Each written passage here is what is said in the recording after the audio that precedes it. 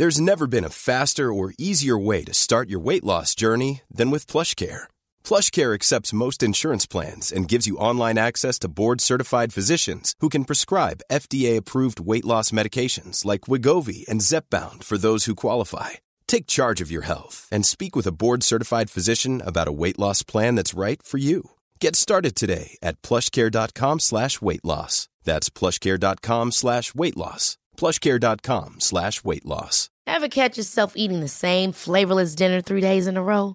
Dreaming of something better? Well, HelloFresh is your guilt-free dream come true, baby. It's me, Keke Palmer. Let's wake up those taste buds with hot, juicy pecan-crusted chicken or garlic butter shrimp scampi. Hello Fresh. Stop dreaming of all the delicious possibilities and dig in at HelloFresh.com. Let's get this dinner party started.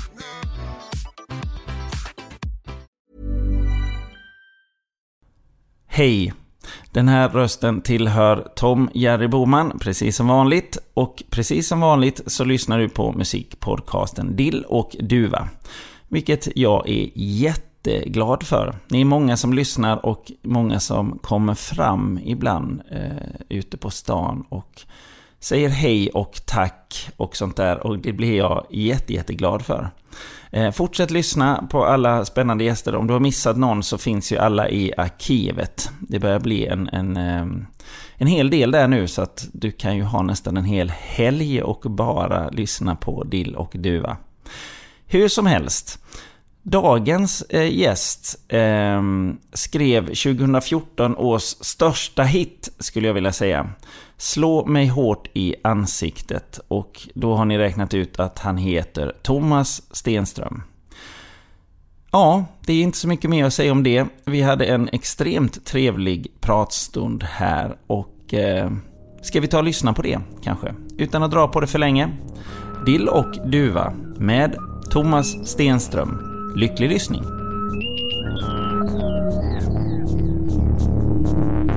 Dill och Duva med Tom Jerry Boman.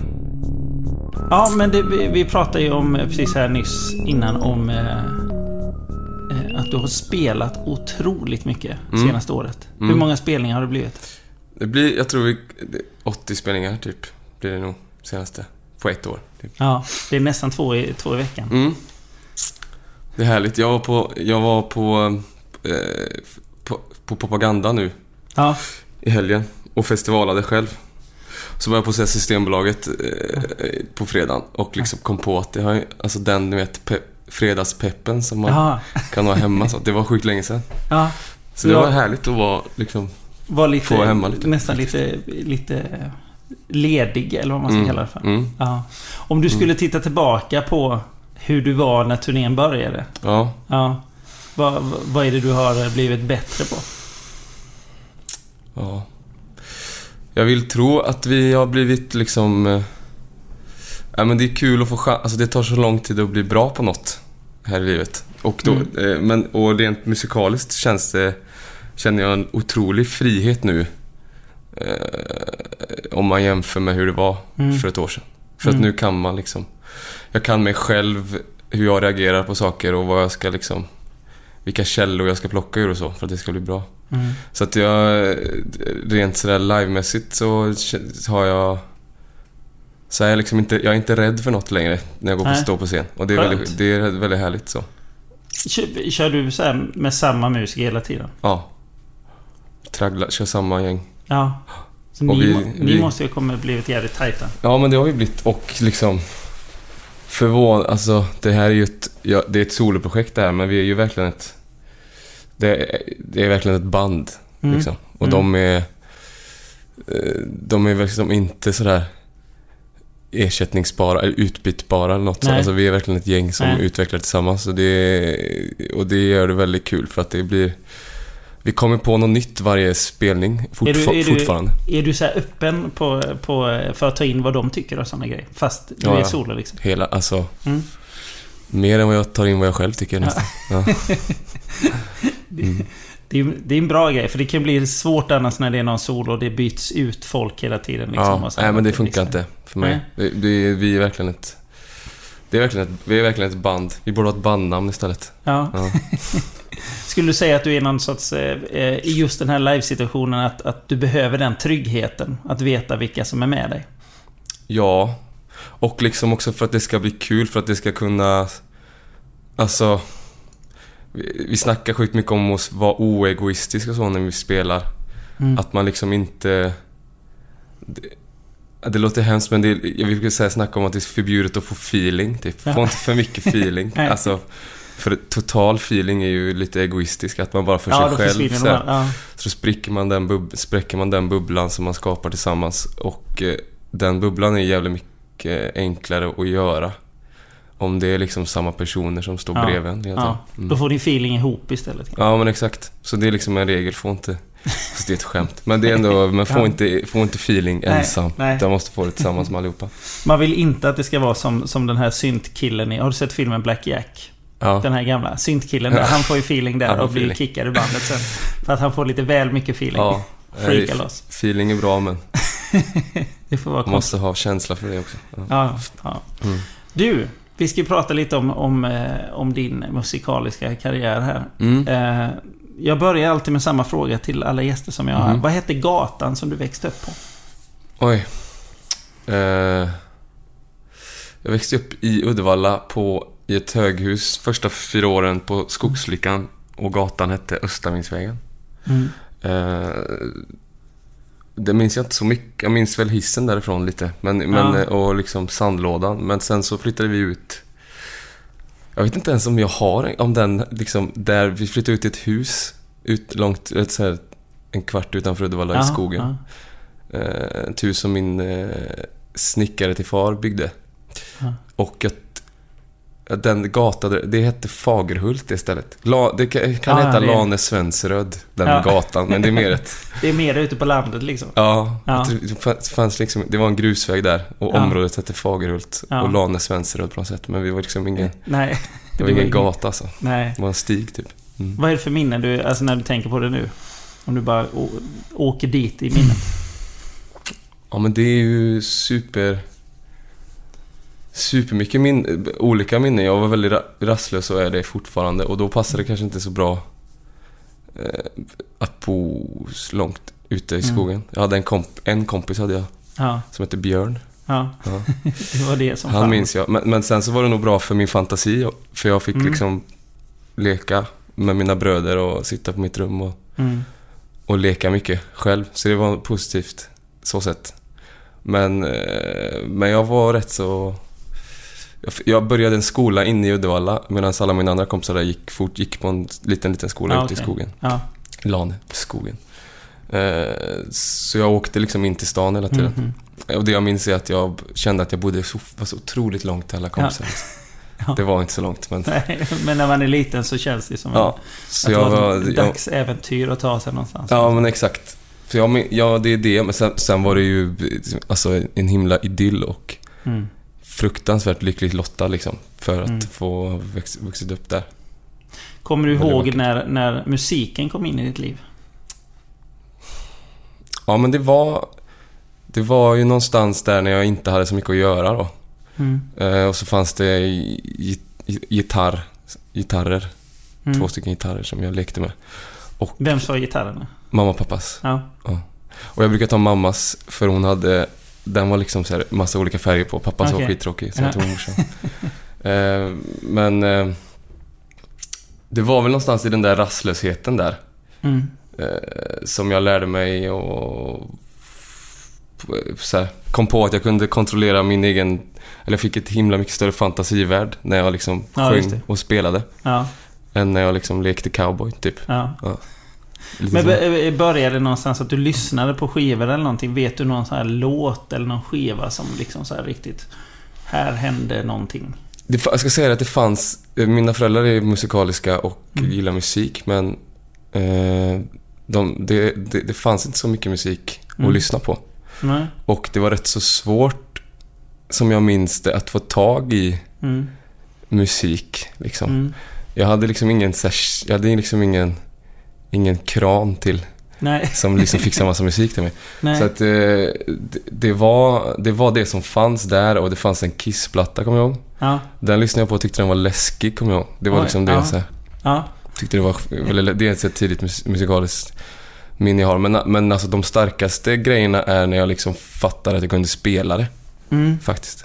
Ja. Och kom det direkt i början att du kände att jag vill göra det här själv? Ja, men typ. Det gjorde det nog. Inte när jag skrev inte musik, utan det var också så jag trillade om de notpapperna som fanns eller låttexterna som jag kunde luska ut. Så spelade jag de låtarna och det kunde vara allting. Allt möjligt. Det var liksom Knockin' on Heaven's Door med Bob Dylan. Och det var bara tur att det var en bra låt liksom. Jag hade spelat vad som helst, tror jag, om jag hade kommit över det så. Vad kände du där när du satt i början och spelade de här grejerna? Kommer du ihåg det?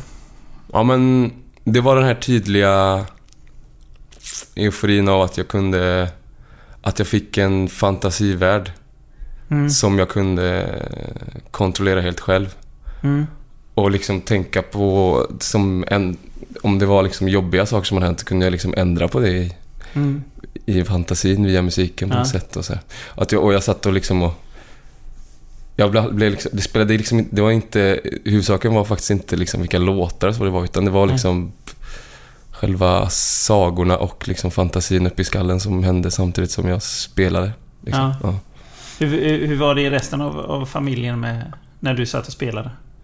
Ja, de satt nog tjuvlyssna. Ja. Liksom. Men jag vet inte, alltså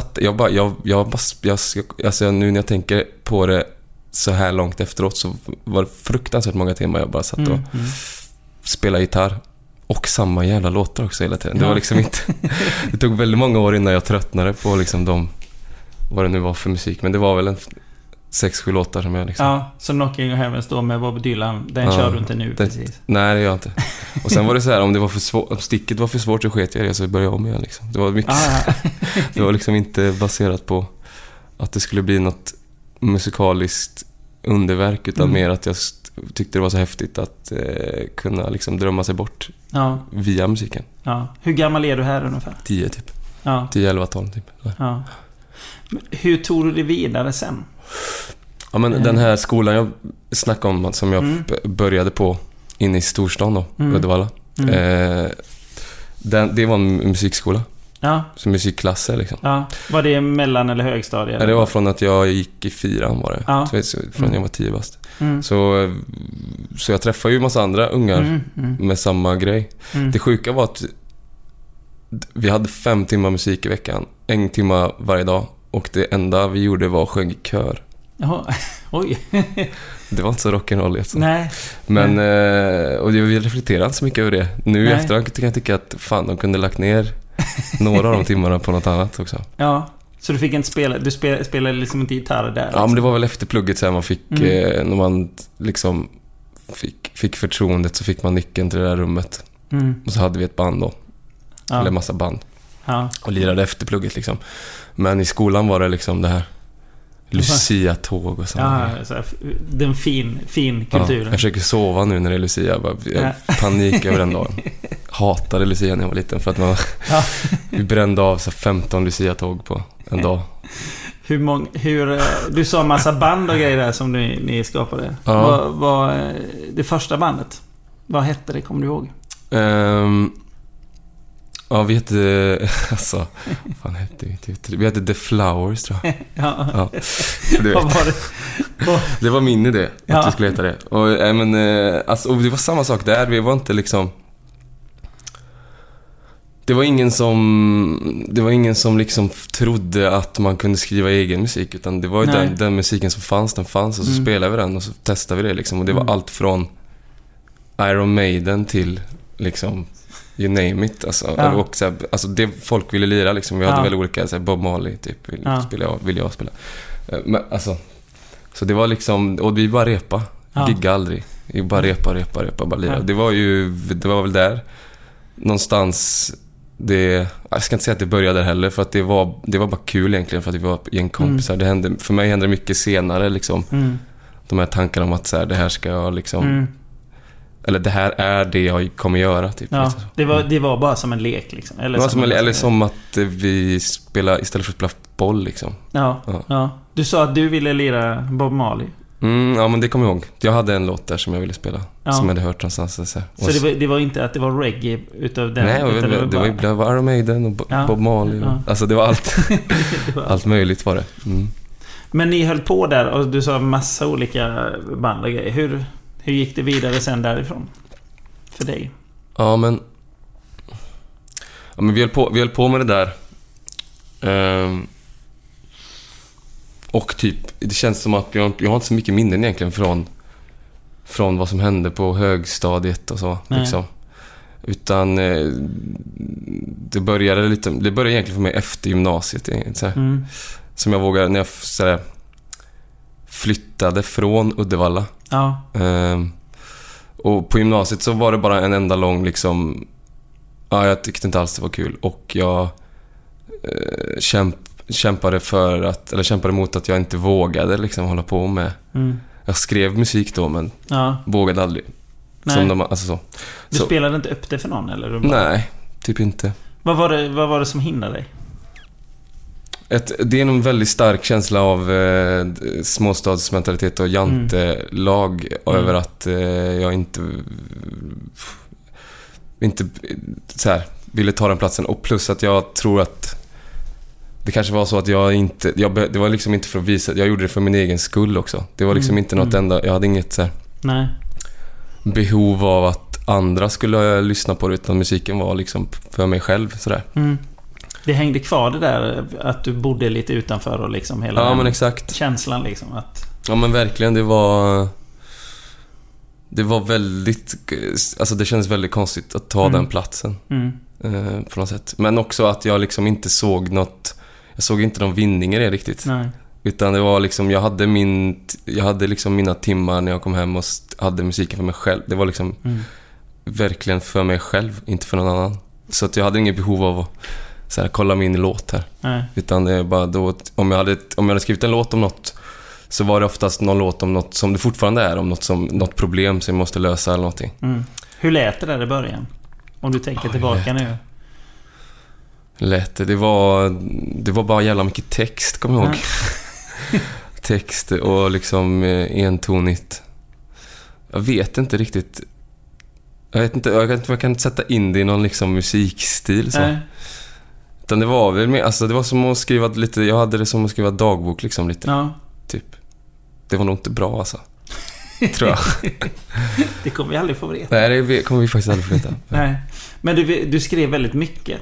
Ja, men Får jag känslan av? Ja, men det gjorde jag. Och spelade mycket liksom. Och satt hemma och liksom jag hade det var mitt universum lite på något sätt så. Och det var helt underbart. Och det letar efter hela tiden nu. Ja. Typ. Alltså letar efter den friheten och den så här. Ja, men att det är då det blir bra. Ja. Så det är det jag strävar efter, att komma på det och glömma allt man har lärt sig liksom. Ja. På något sätt, hela tiden. Men du sa sen att du gick gymnasiet där och sen så flyttade du. Ja. Och vad gick... Jag flyttade också, mina föräldrar skildes åt när jag var 15 bast. Och det tog jag väldigt hårt. Hårdare än vad många tror jag. Och då bodde inne hos morsan så här. Så jag var nog inte heller kapabel där på gymnasiet att hitta på något. Nej. Alltså det var såklart. Men det tog mycket energi och men det var inte en riktigt min. Jag skulle aldrig vilja gå i gymnasiet igen. Nej. Inte jag heller. Nej, det var inget bra alltså. Det är konstigt med människor ibland som har det som sin peak. Ja, jag fattar ingenting. Jag förstår. Man har ingen koll på någonting när man tittar tillbaka liksom. Nej. Det finns ju ingen. Nej, jag kommer ihåg att jag såg ut första dagen jag började då på estetlinjen i Uddevalla. Alltså det var en sån blandning alltså. Jag spelade fotboll också. Ja. Och hade liksom klippt sönderklippta brallor med någon så här. Alltså det var inte bra alltså. Det var ett sökande i varenda centimeter i hela kroppen. Ja. Man ville bara synas liksom. Eller att någon skulle se en sekund. Ja, men typ och bara... Nej, jag vet inte. Det var inget bra. Vi glömmer det där. Ja, vi glömmer det. Ja. Men i alla fall, du flyttar sen. Ni flyttar in till Uddevalla. Ja, exakt. Och rätt så snabbt efter det, då bodde jag i en... Alltså, jag bodde hos morsan och hos farsan som bodde kvar i huset. Och bodde med mina bröder där. De var för små för att välja vart de skulle vara någonstans. Så de åkte fram och tillbaka. Så varannan vecka så bodde vi i samma rum, så på övervåningen. Och de är fina killar, så det var inga konstigt. Men jag flyttade rätt snabbt, typ till en lägenhet 500 meter från morsan. Och det kommer jag ihåg att jag gillade. För då fick jag liksom... Då kunde jag verkligen så här, skapa min egen lilla värld i den lilla lägenheten där. Men sen jag slutade gymnasiet så var det massa polare som... Ja, jag ska tacka dem och de ska få skit för det. Men de lurade in mig. De skulle flytta till så här Folkis och gå musiklinje. Och Folkislivet var helt fantastiskt, hade de hört. Och jag hängde på. Och det var helt grymt. Så jag lurade mig in på samma. De var ju duktiga liksom på att spela musik och så. Och jag på något sätt lurade mig in där på samma linjer som de gick. Det första var i Tranås. Och då kunde jag helt plötsligt, då träffade jag helt plötsligt en massa andra människor. Och då kunde jag liksom ljuga ihop någon slags... Alltså, då kunde jag liksom... Då fick man en ny så här... Ja, men jag skriver musik och sånt. Kände du att det släppte då på något vis? Men det gjorde det. Gjorde det. Och det var mycket fri... Alltså, det var folk från alla håll och kanter liksom. Och jag kände mig mycket mer... Så vi kände oss liksom utanför tillsammans på något sätt, tror jag, hela gänget. Så då kunde vi hitta på. Då var det mycket högre tak. Och då lossnade det verkligen för mig. Och det var väl då jag började skriva musik verkligen. Och gjorde det. Och att du kände att det finns någon sorts framtid i det här liksom. Ja, det dröjer nog ändå en tag alltså. Jag är rätt late bloomer alltså. Men nej, alltså jag visste, då visste jag och visste nog alltid att någonstans att musik är grejen jag ska ha som... Ja, men det ska vara centralt på något sätt. Men den här liksom idén av att skapa egen musik och så, det dröjde nog ännu längre, typ 2-3 år efter gymnasiet eller någonting. Men på folkhögskolan där i Tranås, när du får lite fart där, kan man säga. Har du bra minnen från Tranås? Annars, du skrattade. Ja, men alltså, jag vet inte. Riktigt lite att göra, verkligen. Otroligt lite att hitta på. Och det var väl bra, för då gjorde vi liksom det vi skulle på något sätt. Och det jag skulle göra var att liksom hitta på egna låtar så. Vad hände med din musik under den här perioden? Eller där? Om du tänker på det nu. Ja. Den låter också väldigt, väldigt annorlunda då. Jag liksom inte... Alltså det har alltid varit ett så här uttrycks...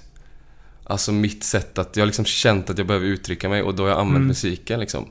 Sen så liksom om någon bara... Men vad fan, den här... Alltså på den tiden då... Fan, den här texten eller den här... Det gör nu... Ska vi sätta liksom... Ska vi sätta punk... produktion på det här? Ja visst. Mycket alltså, testande liksom. Ja, men mycket den grejen liksom. Och det var liksom inte... Det centrala för mig var inte liksom... hur det lät, utan mer att jag fick uttrycka det jag skulle, alltså, sen om det var reggae eller punk eller pop, så det var lite sekundärt för mig. Vill jag tror det var så, för att det lät väldigt mycket. Det lät jävligt annorlunda allting liksom. Det fanns liksom en klar idé om så här. Gjorde ni mycket ihop, eller var det liksom... Nej, men jag skrev låtarna och sen så var jag med polare som kunde spela. Och så blev det som det blev, alltså lite så. Men liksom den här tanken om att så här, göra en skiva eller något sånt. Alltså det var liksom, jag blev så imponerad när jag lyssnade på folk som liksom säger att de hade det som mål i den åldern liksom. För mig var det liksom verkligen en annan planet alltså. Det var så långt borta för mig. Varför tror du att du återkommer till det lite grann hela tiden? Ja, men det är för att det är väldigt centralt, för att jag den ja, men det är verkligen så sådär att ta den jävla platsen så här på något sätt. Som jag inte... men jag hade inte det modet att göra det liksom. Nej. Så det var, jag bara skrattade åt det typ, liksom. Alltså, vad fan. Men sen hade jag kompisar som visade vägen och visade att det gick att göra det. Ja. Och då så småningom så liksom vågade jag börja få en riktning på skutan på något sätt. Ja, och känna att en skiva är möjlig. Ja, en skiva är möjlig, eller liksom ett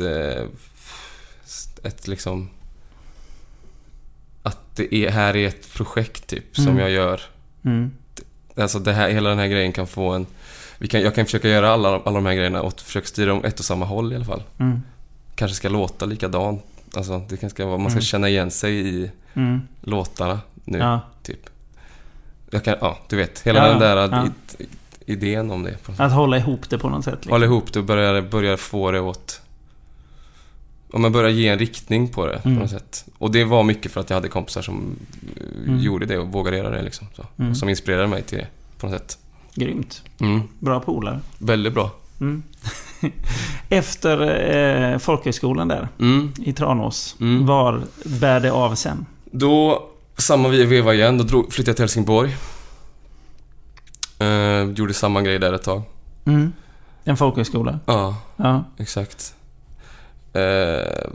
Och jag vet inte, alltså min idé, det livet var bara helt perfekt för mig. Alltså att så här, få, alltså i det här landet liksom bara fick pengar för att, alltså fick betalt för att liksom bara försöka lyfta ut vad det var jag skulle göra med liksom. Det är ju fantastiskt. Ja, och det men jag tyckte det var så himla grymt, så jag gjorde det 2 år till och med. Där nere och sen uppe i Övik. Så jag flyttade, alltså det var liksom något, den perioden det var då jag gjorde alla mina så här, alltså alla mina timmar på något sätt. Och alltså hade ju lära sig hantverket på något sätt. Lära sig hantverket och liksom sommarjobba på sommaren och sen så på något sätt, alltså bara kunna lägga alla timmar på dygnet på det där. Och få, alltså, och kunna, alltså, få pengar för det. Det var ju helt grymt liksom. Ja. Och sista året jag gjorde det var då det började skapas någon slags idé om att jag skulle spela in en skiva. Och det var i Övik då? Ja, exakt. Och det fanns liksom folk som... Jag började fatta att folk fixar skivkontrakt och sånt. Och att det fanns. Alltså att det inte var bara liksom... var någon fantasi. Jag hade väldigt mycket kompisar som bodde i Stockholm och hade liksom en riktning, eller hade en anledning att vara här. Ja. Och jag ville ju flytta hit egentligen, men jag ville liksom också skapa mig själv det här syftet att vara här. Hey, it's Paige DeSorbo from Giggly Squad. High quality fashion without the price tag. Say hello to Quince. I'm snagging high-end essentials like cozy cashmere sweaters, sleek leather jackets, fine jewelry, and so much more. With Quince being 50 to 80% less than similar brands. And they partner with factories that prioritize safe, ethical, and responsible manufacturing. I love that. Luxury quality within reach. Go to quince.com/style to get free shipping and 365-day returns on your next order. Quince.com/style. I'm Sandra, and I'm just the professional your small business was looking for. But you didn't hire me because you didn't use LinkedIn Jobs. LinkedIn has professionals you can't find anywhere else, including those who aren't actively looking for a new job, but might be open to the perfect role, like me. In a given month, over 70% of LinkedIn users don't visit other leading job sites. So if you're not looking on LinkedIn, you'll miss out on great candidates, like Sandra. Start hiring professionals like a professional. Post your free job on linkedin.com/achieve today. Ever catch yourself eating the same flavorless dinner 3 days in a row? Dreaming of something better? Well, HelloFresh is your guilt-free dream come true, baby. It's me, Keke Palmer. Let's wake up those taste buds with hot, juicy pecan-crusted chicken or garlic butter shrimp scampi. Hello Fresh. Stop dreaming of all the delicious possibilities and dig in at HelloFresh.com. Let's get this dinner party started.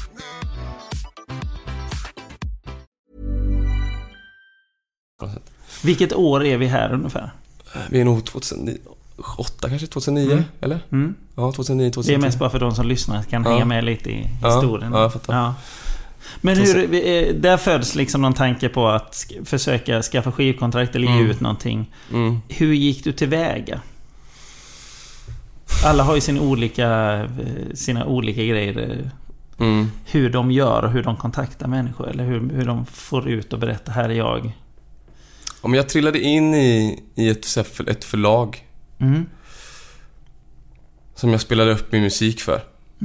Och de ville börja samarbeta med mig och jobba med mig. Och jag var livrädd för att skriva på det där. Man skulle inte skriva på ett sånt papper liksom. Så jag fick dem att skriva sista liksom paragrafen vi hade var typ: om du inte gillar det så kan du skita i det.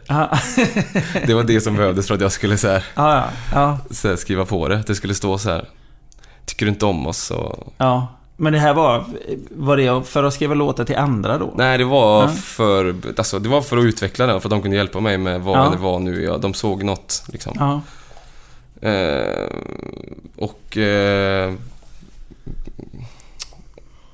Och då när jag fick in den punkten var att jag skulle att om de var taskiga så fick jag bara... Det borde stå i alla avtal. Ja, det är ett tips till alla som skriver på någonting om musik. Ha det som sista paragraf. Är vi taskiga så dra. Ja, så det är bara, eller så här, jag får dra när jag vill. Okej, är det lugnt? Ja, det är lugnt.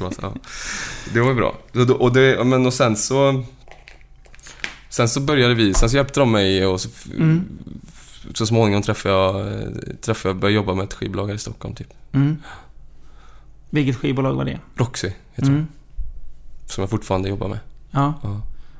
Hur var mötena i början där? Vad kände du? Var du nervös eller var du uppspelt? Jag var nervös, men jag gjorde om det till att jag var arg typ så. Oj.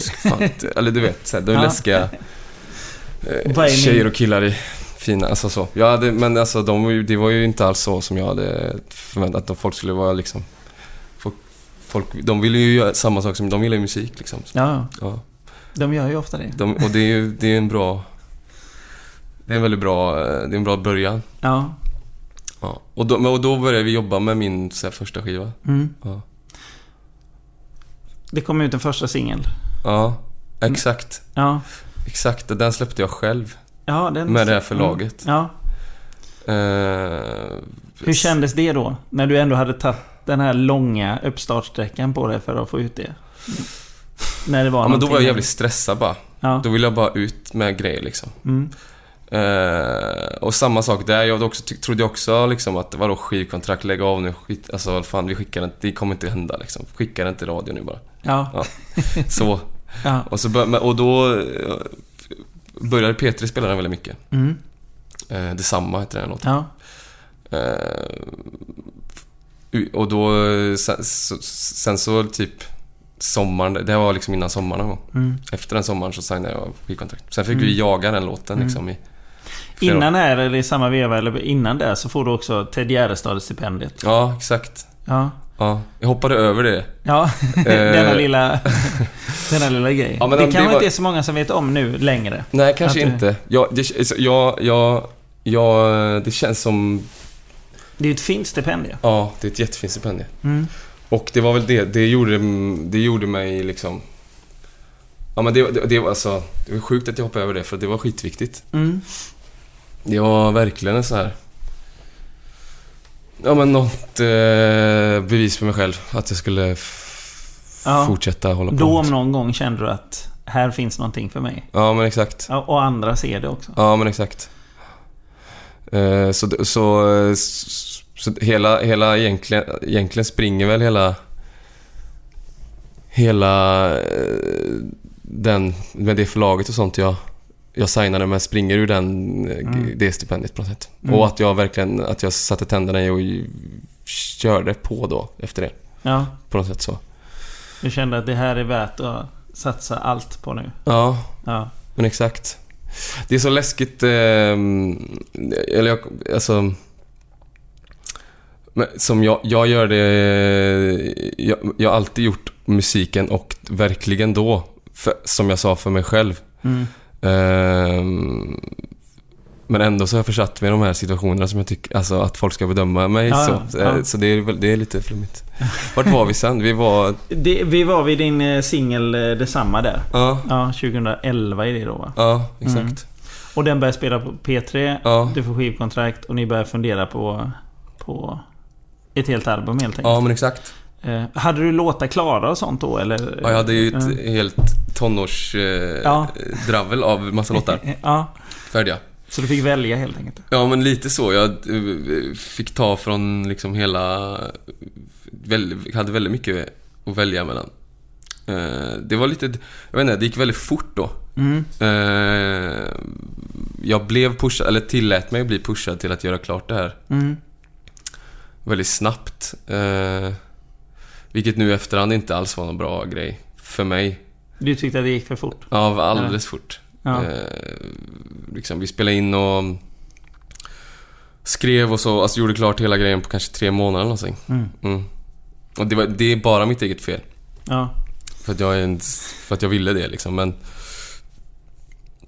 jag skulle låtit det gått lite längre tid så jag kunde ha landat lite mer i det. För jag blev det gick så väldigt snabbt därifrån, så jag blev väldigt inkastad i hela liksom, hela grejen liksom. Att sitta till exempel som jag gör nu, prata. Alltså då satt jag typ, när folk frågade mig grejer då satt jag typ tyst liksom. Eller jag hade inte, va? Jag hade inte liksom koll på. Ja, men jag hade liksom inte fattat att det var en massa andra saker som man skulle göra än att bara spela in musik så. Allt runt omkring. Ja, exakt så. Så den plattan var jag är ju väldigt stolt över den, men den är väldigt naiv och det är svårt att snacka om det också, för folk blir så lack på mig när jag pratar om det här som att det är något dåligt, men det tycker jag inte, för folk. Nej, alltså... men jag tror jag fattar vad du menar, att du kände att det gick för fort helt enkelt, och nu i efterhand hade du tagit mer tid på det, så hade det blivit någonting annat. Ja, men precis, det hade blivit tydligare. Jag skulle nog kommit på lite vad jag skulle ha, vad jag vill, varför jag höll på och gjorde det typ så. Gick bara liksom, bara gasade. Hur blev mottagandet? Det var bra, men blandat. Var väldigt förvånad över att det kom en publik väldigt tidigt på konserter och som lyssnade på det liksom. Sen så fattade jag typ samma dag att som den släpptes att folk skulle liksom skriva om det och så. Ja. Liksom. Nej, men det är inte riktigt. Nej. Men nästan. Ja. Och det var också väldigt blandad respons liksom. Något annat, någon annanstans heter skivan. Det heter den. Vad kommer namnet ifrån? Jag vet inte, men hela den skivan handlar lite om väldigt mycket sån, alltså min gymnasietid typ. Att jag typ inte, jag minns inte så mycket egentligen från den tiden för att jag var så här. Jag kan sitta med polare från den tiden och snacka om grejer som jag har gjort, som de har jag har inte en aning om alltså. Så jag var nog väldigt uppe i det blå och disträ och sådär, alltså helt väck. Du var inne i din egen värld helt enkelt. Ja, men verkligen. Eller började skapade ju den liksom. Verkligen den grejen. Ja. Och det är väl det var den, har jag inte en idé om, hade jag, att den skulle handla om det när jag gjorde den, men det jag har fattat att den gjorde nu, jag har gjort nu efterhand när jag står och sjunger de låtarna nu. Ja. Jag kan tänka mig, det följde ju massa spelningar efter skivan där och sånt. Hur var det och komma ut på någon sorts turné och möta människor som kände igen din musik och så? Ja, men då kände jag mig ju alltså jag pratade om att det gick väldigt fort och jag kände mig rätt otrygg i hela den situationen där. Men stå på scen har jag gjort liksom väldigt mycket. Så det var en väldig befrielse när den perioden kom. Ja.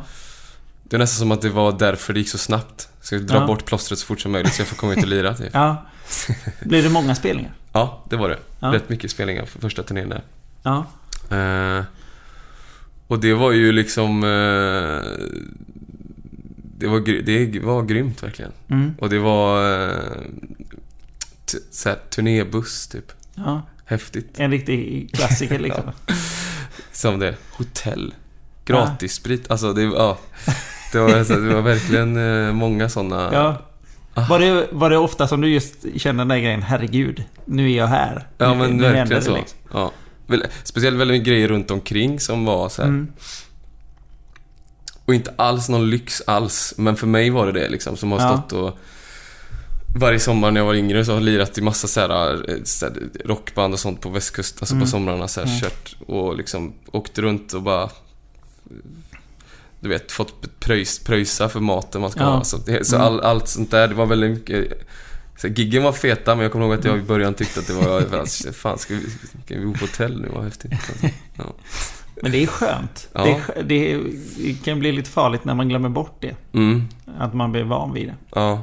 Nej, men och liksom ja, men grejen av, alltså jag kommer ihåg, som i början så gjorde jag nästan alltid ett vanligt gig och sen ett akustiskt gig för de som, om det var så här åldersgränser. För de som inte, även om det var liksom det 3 pers som stod ut, alltså för jag tyckte det var så himla, och tycker fortfarande att det var så galet att de var där och lyssnade på något sätt. Ja. Så jag hade väldigt mycket såna, det var väldigt mycket dubbelspelning. Alltså jag tog mina akustikgitarrer och bara, ja men ni som inte, vi kör här ute nu. Ja, det är fint. Ja, det är fantastiskt. Och det var de nästan de bästa gig. Det var mycket sådana grejer faktiskt. Det är den första turnén. Ja. Kommer du ihåg när du spelade i Uddevalla någonting på den första? Nej, det vågar jag inte. Nej. Jag tänkte fråga om det, hur det var, men du kom inte dit då? Nope. Sa du nej till det? Ja. Vad var det som, kände du att det inte var liksom? Nej, men det var lite för nära liksom, och låtarna handlar om personer och de platser, alltså, som är platser i den staden liksom. Ja. Så jag vågar inte riktigt det. Du vågar liksom inte riktigt möta verkligheten där, eller den verkligheten. Nej. Som du så vi var inte där första turnén, utan vi var där först nu, den här turnén som jag gjorde nu. Ja. När du har varit ute på turné och spelat där, så började du skriva på ditt andra album, eller nya grejer. Ja. Kom det under turnén, eller var det när det var klart som så här? Ja, men det var när det var klart, och vi försökte så här, vi släppte en massa singlar och vi släppte mer låtar utöver den skivan. Tills jag sa så här bara, nej men nu kan vi inte, nu vill jag ha en paus här. Och skulle börja arbeta på den här plattan. Och det var ju kanske 2,5 år sedan nästan. Ja. Och alltså enda regeln jag kommer ihåg jag hade då, det var att det skulle få ta lång tid. Ja. Och hade sån fruktansvärt skrivkramp där. Alltså direkt efter den. Kände du att du hade sagt allt, eller vad var det? Var det pressen som gjorde det kanske? Nej, men alltså att jag kanske hade, att jag hade sagt allt, och att jag inte hade, det var en massa saker jag inte hade sagt. Som jag så här, fan sa jag inte det för typ. Så låste jag mig på något sätt. När jag skulle börja med den här skivan. Så det var ett väldigt lång period, ett halvår av satt hamra på pianot, men det kom inget liksom. Hur kände du då? Det har aldrig, alltså det var ju verkligen deppigt. Det väldigt deppigt för att då på något sätt var min sådär, ja men det här universumet jag pratade om som jag gillar så mycket när jag var yngre, förstört av något sätt. Liksom av att jag fick göra det jag ville mest av allt. Alltså så jävla hemskt, konstigt. Ja. Så att det kan bli så där när man har strävat efter något. Så sen när man har det så är det liksom. Ja, men det var ett evigt liksom. Ja, men det hade blivit så här, jag vet inte. Det hade det väl inte, men jag hade känslan av att det hade blivit så här, att jag hade liksom så här industrigjord musik på något sätt. Vilket jag inte alls kände mig hemma i. Nej. Och liksom lyssnade på vad folk sa och sånt om min musik och så, vilket jag aldrig har gjort. Men gjorde det där under den perioden efter första skivan. Så det var hela processen av att göra de låtarna handlar mycket om att hitta tillbaka bara till att bryta bara gå emot massa regler liksom. Vad var det som gjorde att det lossnade till slut? Det gjorde det typ när jag var klar nästan. Så det, alltså typ nu har det lossnat. Ja. Och nu har jag skitbra relation till och liksom men skapandet igen. Men nej, men det var bara alltså banka pannan blodig i 1,5 år. Och visste inte ens, alltså det var inte ens säkert att det skulle bli någon skiva. Kommer jag ihåg att jag tänkte. Att det bara var, det viktigaste var bara att hitta tillbaks till det där. För det är så otroligt viktigt för mig. Alltså hela musik, alltså min musikgrej. Den är, alltså min kärleken till musiken för mig, det är typ den där jag har, alltså det är verkligen superviktigt. Så det var hela processen med förra skivan var liksom att jag skulle få tillbaka hela den kärleken till det på något sätt. Och alltså det handlar 0% om att släppa musiken egentligen, utan det handlar väldigt mycket om du gick tillbaka till det där liksom. Ja, men jag försökte och lyckades med det till slut liksom. Någonstans här så skriver du den här brakhitten som du har, slår mig hårt i ansiktet. Kommer du ihåg hur du började med den?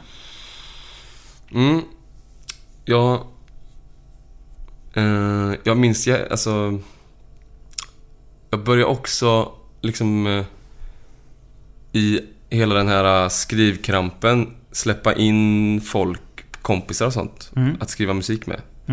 Vilket jag inte gjorde alls på första skivan. Då skulle jag göra varenda ton ensam. Det fick inte vara något. Jag hade väldigt svårt för att skriva musik med andra till mig själv.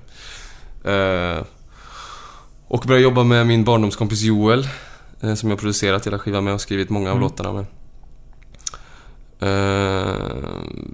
Och vi var, jag, Joel och en annan kär vän som heter David Larsson, var ute i en stuga ute i Nynäshamn och bara hängde, som jag sa du skulle göra. Och ta med dig orgeln också. Och jag har med mig lite gitarrer, alltså, du vet. Så det var ju så vi var där ute och skrev liksom. Och så bara brast vi ut i den sången och skrev den på en kvart typ. Så var det. Och det var liksom någon sista låt på hela skivan. Och det var bara en sån där underbar känsla. Kände du redan där att det här är något stort? Ja, men jag kände så här, men det här är något eller kände att det här är något som, jag blir förvånad över mig själv här. Vad roligt typ. Men sen så jag ville att det skulle bli en ballad. Men det vill jag med alla låtar. Jag älskar ballader. Men det skulle bli en kärleksballad. Så att det verkligen inte så här, fuck, vilken hit nu. Det kände jag verkligen inte. Men det var ju tur att det inte blev en ballad. Eller? Kanske. Vem vet? Har du provat att köra den som en ballad? Liksom? Ja, många gånger. Det funkar fint. Så att det kanske funkar. Då lyssnar folk på texten och inte missförstår den så mycket också. Det är skönt. Det är bra. När du tog den här, just den låten till skivbolaget, hur reagerade de? Jag hade den i liksom på ett röstmemo, a cappella, 3-stämmigt.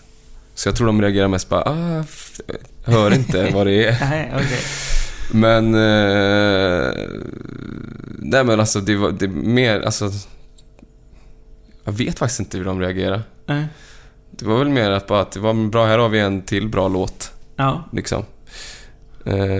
Och det som är skönt med den här låten är att den handlar väldigt mycket om den vibben att gå en annan väg bara än vad man gör. Och liksom försöka följa sin mage liksom. Det där superklassiska. Och det är liksom varenda ord i den låten handlar om det. Och det handlar väldigt mycket hela processen från i den skivan. För mig handlar om det. Så att det var bara alla, och det hade alla fattat som jobbade med mig under den skivan, att det var knivigt. Så att då var alla bara glada av att det hade bara kommit ut någonstans. Ja, exakt. Ja. Men ni spelar in den här i alla fall? Ja, 1000 gånger. Ja. Okej. Tog det lång tid där också? Eller du tog lång tid på det? Ja, vi gjorde om den och massa av låtarna. Vi spelade in den ute i Kingside Studios ute i Gnesta. Bodde där i några dagar och spelade in live allting och höll på, la ner jättemycket tid på det. Sen spelade jag gjorde kanske 10 versioner på just den låten. Ja. Innan den var klar. Ja. För då gick jag in i något slags alltså när man har spelat in den och en låt är klar så har jag väldigt lätt att kolla objektivt på det. Och inte blanda in, alltså stänga av alla de här starka känslorna som... Ja, utan bara lyssna på den som att du lyssnar på någon annan. Ja, och försöka få den för den bästa förlåten på något sätt. Och så vi var en väldigt lång process med just den, kommer jag ihåg. Att vi gjorde om den det fanns väldigt många versioner som vi blandade ihop. Och den lades ner väldigt, väldigt mycket tid på. Och det ska sägas att när den släpptes var inte resten av skivan klar. Nej. Och det är en rätt stressig grej. Ja. Och släppa en låt och så blir den rätt så börjar spelas mycket. Ja, för den blev ju väldigt stor väldigt fort. Ja. Eller det är ju när man lyssnar på den utifrån så det är en extremt direkt låt. Första gången jag hörde den, sen sitter den ju där liksom. Vad kul. På ett bra sätt liksom. Kände du stress då att nu måste vi ha färdigt resten också här? Ja, verkligen. Ja. Och den växte ju liksom i takt med att vi skulle bli klara med plattan. Men vi lyckades med det på något himla vänster. Mycket på grund av att jag gjorde en av mina närmsta vänner så här. Och vi hade vi lyckades med det tillsammans på något sätt bara att få. Alltså, det låter som att det är väldigt många andra som har lyckats göra skivor också. Men just då kändes det väldigt svårt att få till det. Men vi lyckades bli klara på något himla vänster. Ja, man fattar ju den stress. Jag fick dra skivan ur handen på mig dock. Ja. Jag var liksom med. Jag var så otrolig kontrollfreak. Får be om ursäkt till skivbolaget där. Att jag var mitt i semestern var jag med och skulle skicka iväg allt så att allting blir rätt liksom. Det är ju bra i sig. Ja, men det är väl en både bra och dålig egenskap, tror jag. Ja, man vill ju att det man har gjort ska bli det bästa som man kan göra liksom, så att man verkligen fått sin chans. Kommer du ihåg när du liksom kände att den här blir när den blir en sån här stor hit, förändrades människor runt omkring dig? Alltså skivbolag och liksom och alla. Just när man får en sån där hit på det viset. Ja, men det blir ett skarpt läge på ett annat sätt liksom. Men det tycker jag tycker det är kul när det är allvar liksom. Men nej, inte så mycket alltså. Det är ju ändå. Det som förändrades mest var att det kom mycket mer folk till spelningarna och vi fick spela mycket mer. Det var det jag såg mest liksom, att jag märkte en förändring på spelningarna. Att det liksom inte var att man inte behövde vara orolig för att det skulle vara att vi skulle vara fler på scenen vad vi var, men det var vi i publiken. Och hälften går efter halva. Nej, men det var en tydlig förändring och vi fick spela väldigt mycket. Jag kollade nu på Spotify precis. Det är över 20 miljoner streams. Vad tänker du om det? Ja, folk säger att jag borde vara mer exalterad över det. Det är såklart helt sjukt mycket. Men det är svårt att fatta. Eller jag har svårt att sätta det i relation till någonting. Ja. Alltså, folk kan den låten. Ja, jo, det kan de. När jag sjunger den. Ja. Typ det är väl det. Och sen, alltså. Men sen så, jag vet inte. Jag har väldigt lite intresse av just så här, topplistor och platinaskivor. De är fina att ha på väggen. Men det är liksom inget ändamål så för mig att liksom... Jag går inte runt och tänker att nästa låt ska få 25 miljoner streams liksom. Nej, då kan man låsa sig helt. Ja, utan jag är väldigt glad över att många kan den. Och den har varit liksom ett vykort in till hela till min musik. Så att det finns väldigt många som har lärt sig andra låtar också på grund av den låten. Så jag är väldigt tacksam över att det blev som det blev liksom. Men ni fick ut albumet där i alla fall. Och sen i augusti förra året. Det är typ nästan exakt ett år sedan. Ja, det är typ exakt ett år sedan, precis. Och sen, som vi började prata om, sen har det turnerats. Ja, sen har det varit... Och innan det är också lite rolig... För när vi släppte Slå mig hårt ansiktet så lurade vi till oss spelningar innan där, när jag skulle få klart skivan. Och åkte runt och spelade plattan liksom. Fast det inte var... Alltså för att få testa liksom... För att få testa låtarna. Och hade lite olika verser olika gånger och sånt. Det var väldigt kul att göra. Liksom innan plattan var klar. Men det blev inte så mycket den sommaren, utan det började verkligen där precis för ett år sedan. Sen så har vi spelat konstant hela tiden. Det låter som att du gillar väldigt mycket mötet med publiken. Ja. Eller samarbetet är nästan med publiken. Ja, men visst. Och det är liksom enda stället jag inte är rädd för någon överhuvudtaget, så att när jag står på scen och eller något eller någon, jag känner mig verkligen hemma där. Och det är också ett av få ställen där jag blir chockad över vad som händer i livet. Alltså, och som överraskar mig, och massa av de där härliga sakerna som man strävar efter får jag när jag står på scen. Så det är ju den absolut största anledningen till att vi har spelat så mycket, att jag tycker att det ger mig så himla bra mycket grejer. Och nu har du ska precis ha turnéavslutning här i Stockholm. Vad känner du inför den? Nu när du har hållit på här, det blir liksom som ett kapitel som avslutas på något vis. Ja, men bara kul att spela, men bara tråkigt att vi ska sluta på något sätt. Men det måste vi göra, kan inte hålla liksom. Det går inte hur länge som helst. Så det är ett nödvändigt ont. Men det är klart det ska bli skönt då så här. Framförallt för att gå in i studion igen liksom. Jag är väldigt dålig på att skriva musik. Jag trodde jag skulle skriva. Vi räknar ut att vi har suttit i sammanlagt en månad i tid då, i den här bussen som vi åkte runt i. Och då fick jag jävla mycket ångest, för att man hade kunnat göra något annat än att liksom kolla på telefonen och vad vi nu har gjort. Men det kanske är att allting har sin tid. Ja, men lite så. Turningen är där och sen så kommer det resten liksom. Men det finns ju folk som är väldigt duktiga på att skriva musik under turnén, men det är inte jag. Så jag börjar liksom... Jag har en sista spelning på lördag, på söndag ska jag väl börja med att skriva låtar. Har du några idéer om vad det ska bära hen? Ja. Jag ska väl göra det, antagligen, eller egentligen inte. Men jag ska göra det svårt för mig. Det försöker jag göra. Jag tänker inte, det kommer inte låta som det har gjort. Så. Nej. Jag kommer inte skriva om saker som jag har skrivit om. Utan jag vill ju... Om det ska bli något så måste jag ju komma på något som överraskar mig framförallt. Och vad det är, vet du fan.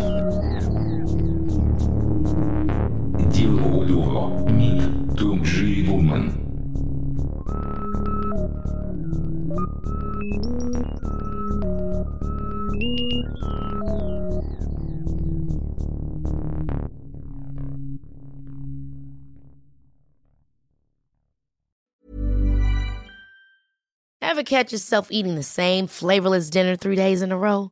Dreaming of something better? Well, HelloFresh is your guilt-free dream come true, baby. It's me, Keke Palmer. Let's wake up those taste buds with hot, juicy pecan-crusted chicken or garlic butter shrimp scampi. Hello Fresh. Stop dreaming of all the delicious possibilities and dig in at HelloFresh.com. Let's get this dinner party started. When you need mealtime inspiration, it's worth shopping Kroger, where you'll find over 30,000 mouth-watering choices that excite your inner foodie. And no matter what tasty choice you make, you'll enjoy our everyday low prices, plus extra ways to save, like digital coupons worth over $600 each week. You can also save up to $1 off per gallon at the pump with fuel points. More savings and more inspiring flavors make shopping Kroger worth it every time. Kroger, fresh for everyone. Fuel restrictions apply.